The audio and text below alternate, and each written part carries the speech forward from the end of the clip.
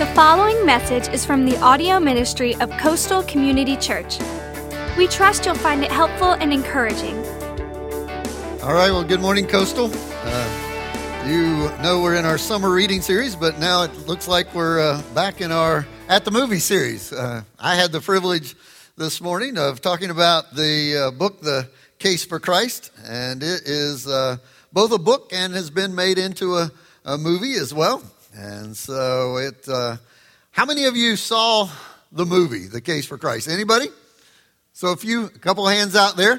I didn't get to see it either. I knew it was out, but I think I'm just a little stingy, and we don't often pay to go see a movie, so I kind of wait for it to come out on DVD.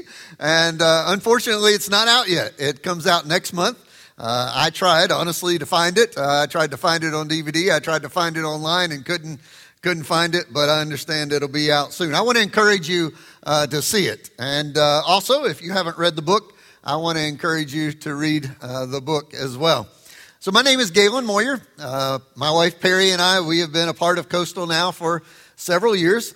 We typically attend here at the second service and know many of you from this service and from life groups and from working out in the cafe. We're out there on at least once a month, and so we just enjoy getting to know the people of Coastal. We have loved seeing people come and seeing the church grow in the last several years, moving from the old building over here to the new building and seeing it fill up in these multiple services. It has been a pleasure to get to know you.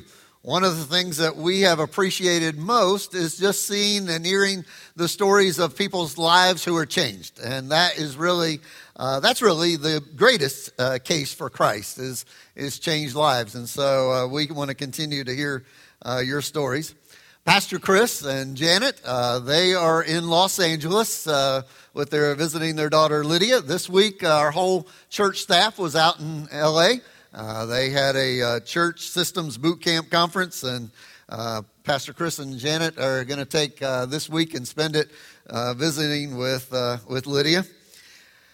This Case for Christ, you saw the trailer there, but Lee was an atheist, and he began to investigate the claims for Christ, not to prove the case for Christ, but actually to prove against the case for Christ.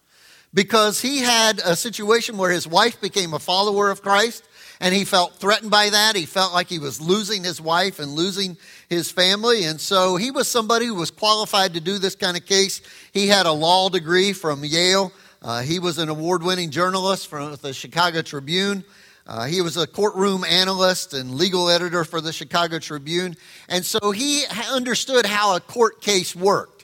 And he decided to take and see if he could develop a case literally against Christ to prove that Christ was not for real. And as you saw in the trailer, what ended up happening was all of the evidence piled up, and he ended up realizing that case for Christ was that he was real. And he became a follower of Christ. Now, this originally took place back in 1981, where he did this and developed this.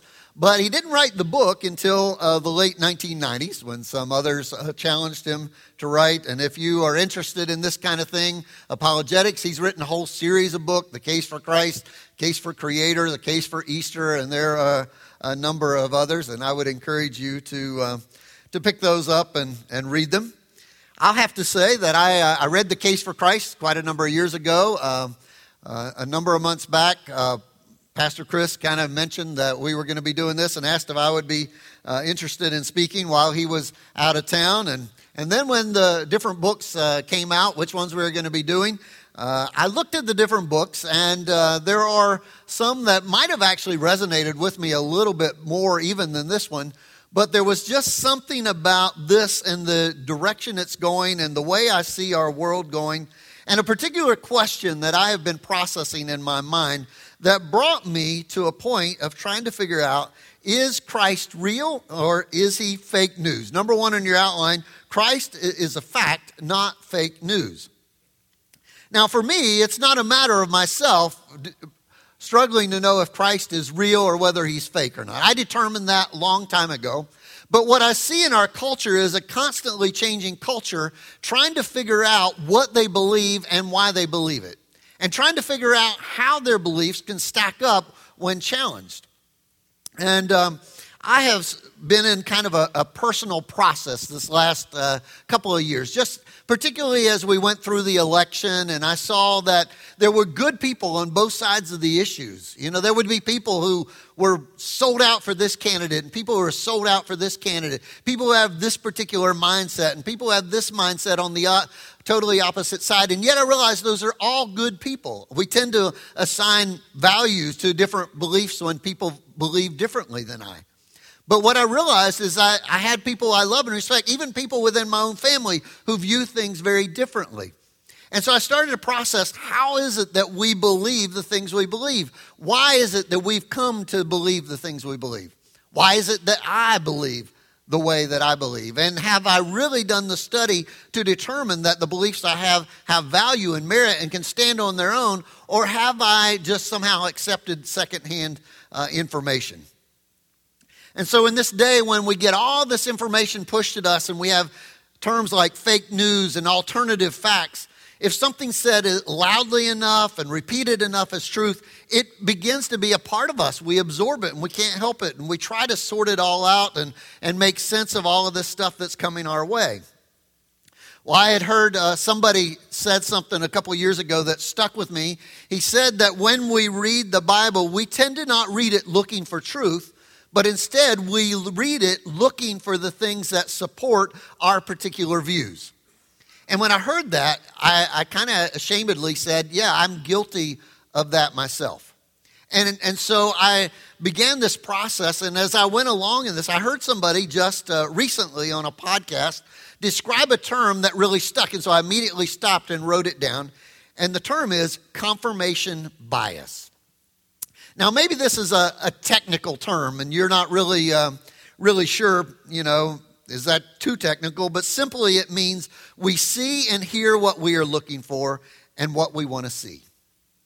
Now, a good illustration of the way this works in our regular life is this. Anybody bought a new car recently and suddenly you're driving down the road and you see hundreds of other cars like the one you just bought? Before you never noticed them, but suddenly they're there. And it's like everybody else suddenly bought a car like you have, but you know that's not the case. You know the cars have been there all along. You just didn't notice them prior to this because you began to look at them. And even though there are cars passing by all the time, they become part of the scenery. But these particular cars that are like the one that you have stand out to you because you're suddenly looking for it. Well, I think in our freeway of information that we have these days, there's so much information coming and going all the time. And we have all this information and we look for truth in the middle of it and we're trying to make sense of it. And so what we do is we can't sort out and process all of the information. So what we focus on is the information that supports what we already believe. And we tend not to process all the other stuff, the stuff that would challenge us and maybe even in a positive way, but instead we just kind of push it aside. And what we look for is facts instead of truth. Now, maybe it sounds like facts and truth are the same thing, but facts are actually just pieces of the truth. It takes all of the pieces of a puzzle to put it together to see what it is all about. And you know a lot of good facts, but you really want to know the truth. We want to understand the truth in regards to faith and in regards to our world. Most of us believe what we believe not based on our own studies or our own experiences. We base it because it's been passed on to us, either secondhand or thirdhand. It's come to us from sources. You will get some information from me today, and I'm going to give you a challenge at the end to not just accept that information directly as you heard it from me, but to go make it firsthand information where you find out for yourself. So we get a lot of our information, whether it be from church or from family or those kind of things, but we already have a bias that goes with it because of the source. In fact, by the time we get our facts, they've been genetically re-engineered, hormone-infused, chopped up, processed, repackaged for consumption, and they don't bear any likeness to the original truth. Isn't that kind of the way it works in our day and age? It's a little bit like the chicken nuggets we had at VBS here the other week. I remember as the nuggets were being passed out, Chris was over there asking kids what they thought of it, and some were hands up and some were hands down. But I remember thinking, those nuggets look really good. And the whole time we were busy passing them out, I kept wanting to eat one, but I didn't. And finally, at the end, I went and got one from the kitchen, and I didn't want any more after that. Because as you broke them apart, you kind of had to wonder, is there really any chicken in here? Is this chicken? But that's kind of the way the facts are that we get today in our world. They come to us and we wonder, is there really any truth in it? And so what we tend to do then is we approach the issues that are key in our world today, the hot button topics like global warming, nationalized health care, gender issues. If I asked you if you had an opinion on any one of those, you could give me an opinion. If I asked you, could you find a story to support your opinion, you could find a story to support your opinion. But if I asked you, do you have a friend or know somebody who has a different opinion, you could say, yes, I know somebody who's just as strong about this on the opposite side as I am. And if I asked you, could they also find stories to support their opinion, you would have to say, yes, they could do that as well. And what ends up, we have strong opinions about things we really know very little about. And it ends up dividing us as a people. And we get adamant about these opinions, even though we don't really know if they're fully truth. They might be facts, but not the whole picture. The challenge is when it comes to faith, do we approach our faith the same way? Why is it that you believe what you believe? Have you ever stopped to think about it? What is it that makes you come to Coastal on Sunday morning? What is it that determines for you that you are a follower of Christ or a believer? Is it because you looked for evidence on your own? Or because it was passed on to you, maybe by family or by your church? And all of those are good resources. But is it just secondhand faith? Or is it something that you have really made your own so that when the time comes in your life where you're forced to think through things critically, can it stand the test? Or when somebody comes to you who has the opposing view, does it stand the test? See, I think what happens a lot of time when we have these strong opinions about things we really don't know that much about, when we're challenged and suddenly we back down. And in our faith, it's often the same way. Do we have the foundation? Do we have the roots to be able to stand when the heat is on? Jesus described this in Scripture in a parable that he gave when he talked about seed being scattered out on the ground. And it went on all different types of soils. In some soil, it sprang up quickly, like on the rocks, rocky soil. It sprang up quickly, but when the sun came out, the heat beat on it, and it withered away. Is our faith like that? Or do we have a root system that can stand up when we're challenged? When we hear the fake news, the alternative facts, we hear somebody else's opinion, does it sway us? Or are we able to stand? So number 2, our point is Christianity is unique. We live in an age of increasing pluralism in our faith and moral relativism. There was a time when I grew up in the South where I kind of just thought that everybody was Christian in some form or another. And it seemed like everybody that we ran into, to some extent or another, had a Christian background. But it's not the case anymore. It's a changing world. I'm a hospice chaplain. I continually get into homes and environments where situations where faith has not been a part of their life. And we start from a whole different perspective. So it's important for us to, as we run into people and we face situations where they have very different views of the world than we do and very different views of faith, we need to know where we stand, how to communicate what we stand, how to do it in a loving manner, how to not be arrogant or mean with it, how not to push it on others, but to simply know firmly what we believe and why. So if we're going to do that, we need to understand a couple of simple facts about faith and the different faiths. Number 1, religions contradict each other. Now, it's impossible that all religions could be right. Now, it feels right to say, oh, they're all okay, but there are some very specific contradictions in faith. One of those that I want to share with you this morning is that the religions view God very differently. As followers of Christ, as Christians, we look at God as one who is personal, who cares about us, who knows us and knows our needs, but he is one God. Hinduism, on the other hand, teaches that God is in everything. God is all pervasive. In everything that has life, they assign a spirit to it. And God is in all of those things. So when we have one God, we call that theism. When we have many gods, or God is in everything, we call that pantheism or polytheism. But Buddhism, on the other hand, is very different yet. Buddhism actually denies that God exists. Did you know that? Honestly, I've done religious studies, and maybe I knew it and forgot it, but I had to look it up and affirm it's true. Buddhism believes in the person, not God outside of the person. And so they are actually atheists. That may sound strange that there's an atheist religion. But if you see, they're very different and polar opposites from one another. So not all religions can be true. Important truth for us in our world today. Number two, the second one, Jesus claimed to be God and Christ. Now it's important if we're going to say that we are followers of Christ to know who Jesus claimed to be. To start with, Jesus believed that he was God.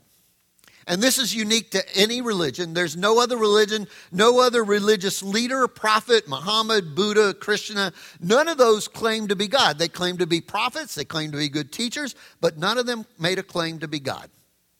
Now, that's not a popular thing to do in our day, to say that Jesus was God. But it wasn't popular in Jesus' day either. In fact, it was what got him killed. John 5, verse 18 says, as a result, the Jewish leaders tried to kill him because in calling God his own Father, Jesus was making himself equal with God. So Jesus believed he was God. He says it explicitly. He told the Jews in John chapter 10, I and the Father are one. Again, the Jews picked up stones to stone him, but Jesus said to them, I have shown you many great miracles from the Father. For which of these do you stone me? Oh, we're not stoning you for any of these, replied the Jews, but for blasphemy, because you, a mere man, claim to be God. Now, not only did he claim to be God, but he also claimed to be Christ. And that was something that was very different. Christ, his name is not Jesus Christ, first name, last name, Christ. He's Jesus who is the Christ. The role of the Christ is a role they play. I'm a chaplain in my life. Some people call me Chaplain Galen, but that's not my name. Chaplain is the role that I play in life. The role that Jesus fulfilled in his life was the Messiah, the deliverer, the Christ. And so the Jewish people who had been through captivity and for years and years had longed for somebody to come and bring them freedom, they assigned a role, the Messiah, the Christ, and they were looking for and longing for. And so here in Mark chapter 14, they ask him, are you the Christ, the Son of the Blessed One? I am, said Jesus, and you will see the Son of Man sitting at the right hand of the Mighty One and coming on the clouds of heaven. You see, the New Testament writers all own that, not only in the Gospels, but also all throughout the rest of the book of Acts and through the epistles. Paul, time and time again, refers to Jesus Christ, or Jesus the Christ, or the Christ. So here's the challenge for us. If Jesus claimed to be God, and Jesus claimed to be the Christ, then either he was who he said he was, or he was delusional, he was a madman, or he was simply crazy. Now, in our day today, it's not so controversial to say that Jesus was a good teacher. It's not so controversial to say he was a good man or to say he was a good role model. But it is controversial to say that Jesus was God or that Jesus was Christ. The problem with this is many people like to say, oh, I believe that Jesus was a good man. I believe that he was a great prophet. But if Jesus was a liar who claimed to be something that he wasn't, then doesn't that negate the goodness? And how can he be that? So we can't have one or the other. If we accept him as a good teacher and a good prophet, then we also need to accept his claims that he is God and that he is the Christ. Now, he authenticates this with prophecies. There were many prophecies that were made throughout the years leading up to the birth of Christ. Hundreds of prophecies that were from hundreds of years back. Jesus backs up his claims by fulfilling dozens of these old prophecies. They're literally like a thumbprint that only fit Jesus. You know, when I pull out my phone, I use my thumb to sign on to my phone.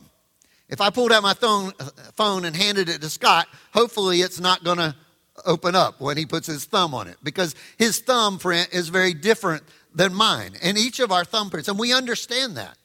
But when we understand that the thumbprint of the prophecies were a description as detailed as our thumbprint of the Christ, and we see that only Jesus fits this, then we understand that it's very unique to him.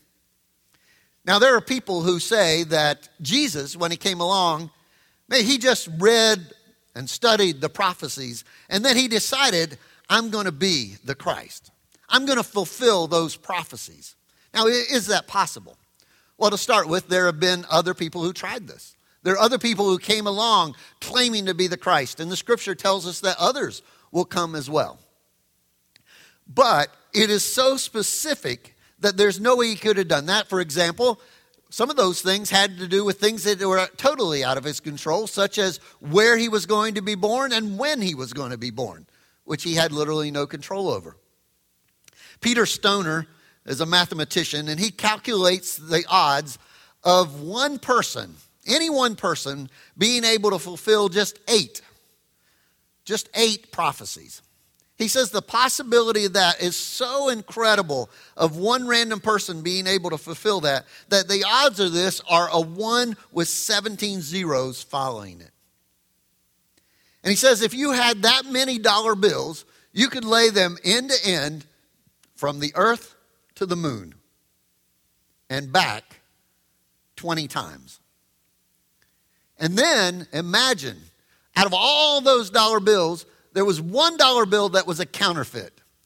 And you had to randomly go, put you in your spacesuit and send you out there, and you could choose $1 bill, and you randomly chose that one, and it was the one. That are the odds of even fulfilling 8 of these prophecies. And yet, Jesus fulfilled over 100 of them to the smallest detail. So that's even more incredible than our specific thumbprint.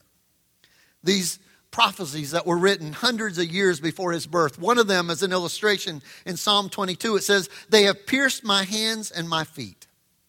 David wrote this 300 years before crucifixion even existed. See, when you think about it, crucifixion, piercing hands and piercing feet, that was something the Romans came up with. That didn't exist 300 years when David wrote this. And so it was no way for it to be other than simply that God had designed this and worked it out.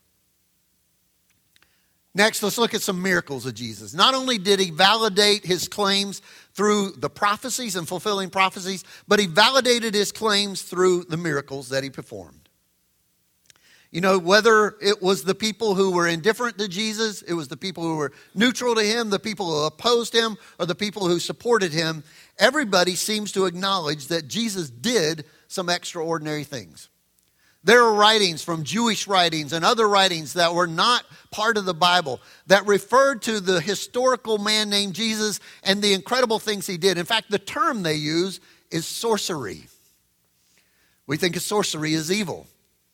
But when you think about it, it makes sense because they didn't understand the stuff that this man Jesus did. The things that he did were magical, things that they couldn't give an explanation to. And so even in those writings, it refers to the historical Jesus as being a sorcerer, a person who did incredible things.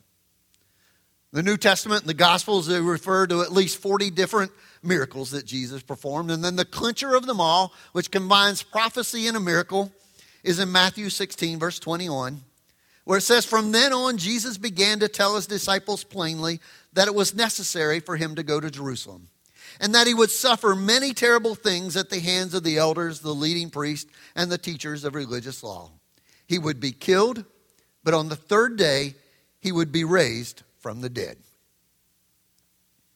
And then he did it. He fulfilled it. See, it would be one thing for me to say, I'm going to go and I'm going to be killed.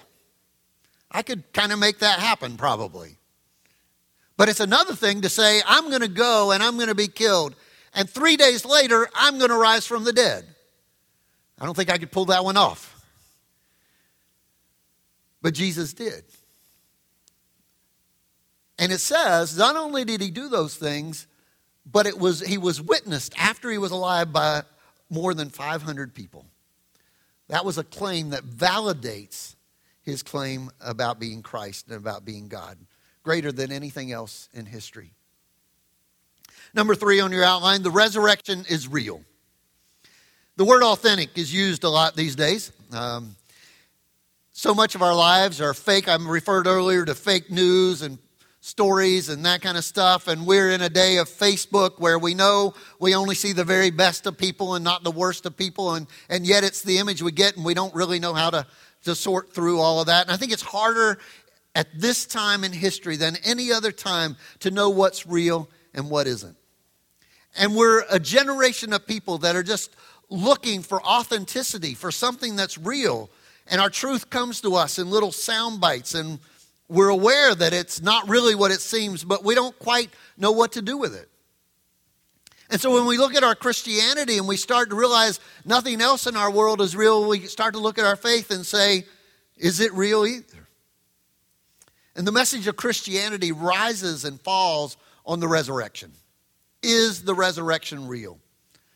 So if this isn't real, then we have nothing but nice stories, but it's not something worth giving our life for.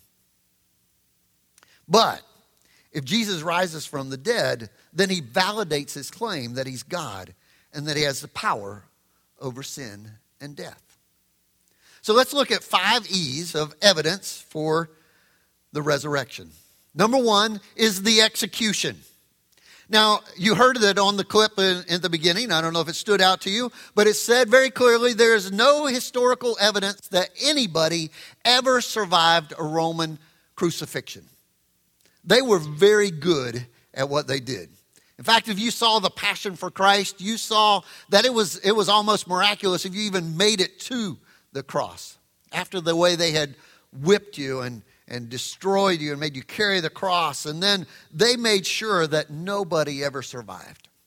However, there was a theory that has been promoted over the years that Jesus didn't really die. It's called the swoon theory, that maybe he just passed out. And then they put him in the grave, and then the disciples came and stole him away. And then he was still alive, so he didn't have to come back to life because he didn't really die.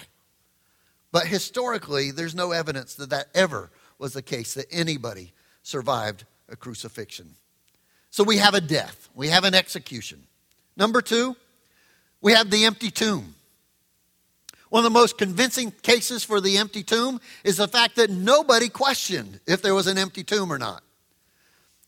The disciples said there was an empty tomb, but the skeptics also said an empty tomb. They just said that the disciples stole the body away. So we have an execution and we have an empty tomb. Thirdly, we have the eyewitnesses. Now, you know what a legend is, right? A legend is a story that contains some element of truth, but yet over time it is embellished and it becomes bigger, and the story grows and it grows, and we know somewhere there might be an element of truth in it, but it's hard to really know how much truth there was because the story becomes so big. One of those stories is Robin Hood. Now, we know that there probably was a person named Robin Hood who stole from the rich and gave to the poor, but we don't really know the details of that and whether it was, and it surely wasn't like all the stories that we hear. We hear the story of King Arthur and the Knights of the Round Table, and there might have been an element of truth there somewhere, but it's become glorified, and stories are continually written about King Arthur. Another one is the Fountain of Youth, and if you're my age or older, you hope they hurry up and find the Fountain of Youth, because we want that one to be true. But the secular position on the death and resurrection of Christ would be to say that this is a legend, just like those legends, just like those stories that have been passed along. The resurrection story, it was a story that Jesus died, and then somebody saw him alive and they passed this story along, and it grew and grew and grew. But he wasn't really alive either. It was that swoon theory we talked about, or they're just putting on a story to make it sound good because they believe in him and they want followers. But it becomes a legend rather than reality.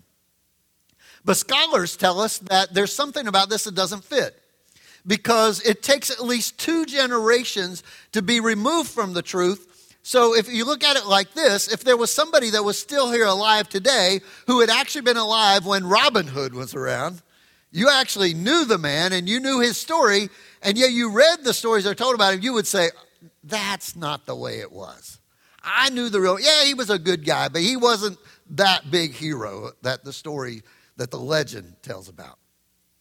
The same way, if you have people who are alive that knew the resurrected Christ, you couldn't say that was a fable or that was a legend, because there are people who there say, I experienced this and I know this. So it takes a number of generations to be removed from the people who actually knew the truth of the facts before a legend can begin to grow. And in this situation, we have stories about the resurrection of Christ that go right back to the beginning. In 1 Corinthians chapter 15, he says, I passed on to you what was most important and what had also been passed on to me. Now see, this letter was written 20 to 30 years after the death and resurrection of Christ, which in terms of historical and ancient literature is very close to the original source. But not only that, historians tell us that even though that was 20 to 30 years, he was repeating. What he's saying is, I passed on to you what was passed on to me. So he's not saying, I'm the originator of this saying. What has been passed on to me, I'm passing on to you, because this is important for you to know. This is important truth. And it became, what we're about to see here, became a creed of the church. What creeds are, they're truths that we communicate together. So how about we do this together? Let's pick up there where it says Christ died for our sins, and let's read this together. Christ died for our sins, just as the scripture said. He was buried, and he was raised from the dead on the 3rd day, just as the scripture said. He was seen by Peter and then by the 12. After that, he was seen by more than 500 of his followers at one time, most of whom are still alive, though some have died. Then he was seen by James and later by all the apostles. Last of all, as though I had been born at the wrong time, I also saw him. You see, maybe some of you grew up in churches where you had creeds that you'd read together in church, and they were communicating truth, so you would remember them. The early church did this. And the studies show that probably even within months of the time of the resurrection of Jesus, the church started repeating this creed, or at least elements of it. That Christ died for our sins, he was buried, he was raised from the dead on the 3rd day, he was seen by Peter and the 12. After that, he was seen by more than 500 followers at that time. You see, this is more than just a letter that Paul wrote. It was a truth that the early church lived by. Number 4, then, is the early accounts. Now, as I mentioned earlier, if you had a source that goes back close to the beginning, it was pretty unusual to have sources in ancient literature that go back that close to the truth, and back to the original source. But the New Testament Gospels are our source. They're our most reliable source that we have for the records of Jesus. So it's important that we know if they are authentic or not. And our beliefs rise and fall on whether they have validity or not. So, if you had 1 or 2 sources, it's pretty amazing. But for the resurrection of Jesus and the fact that people actually saw him alive, there are 9 ancient sources, both inside the Bible and outside of the New Testament, that confirm his appearances alive after the resurrection. And on a historical level, it's important that we understand that there are thousands of partial or complete manuscripts of the New Testament, of the Gospels, that have literally preserved this passage and these truths so that we can know that they are real. ancient literature has nothing like this anywhere else. There's no other book, no other ancient literature that has anywhere near even the fragments or the whole manuscripts that we have for the Gospels. And if we didn't have that, even in early years, within several hundred years of the birth of Christ, the early church fathers were writing, and in their writings, we would be able to pick up and piece together all the stories of the New Testament, particularly the Gospels. But not only that, in addition to that, there are extra biblical or outside the Bible documentations that support all of these valuable and important details about the life of Jesus Christ. Now, one more E. The emergence of the early church. In Acts chapter 2, he says in verse 37, "Brothers, what should we do?"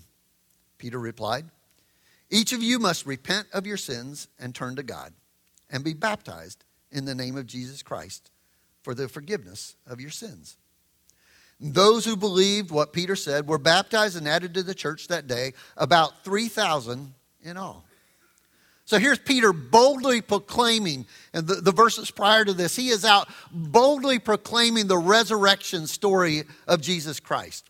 Just a week prior to this, Peter, along with the other disciples, they had been hiding, they'd been running, they'd been scared for their lives. And now what's different? They're out boldly proclaiming because they have seen the resurrected Christ. It changes everything when you've seen and experienced the resurrected Christ.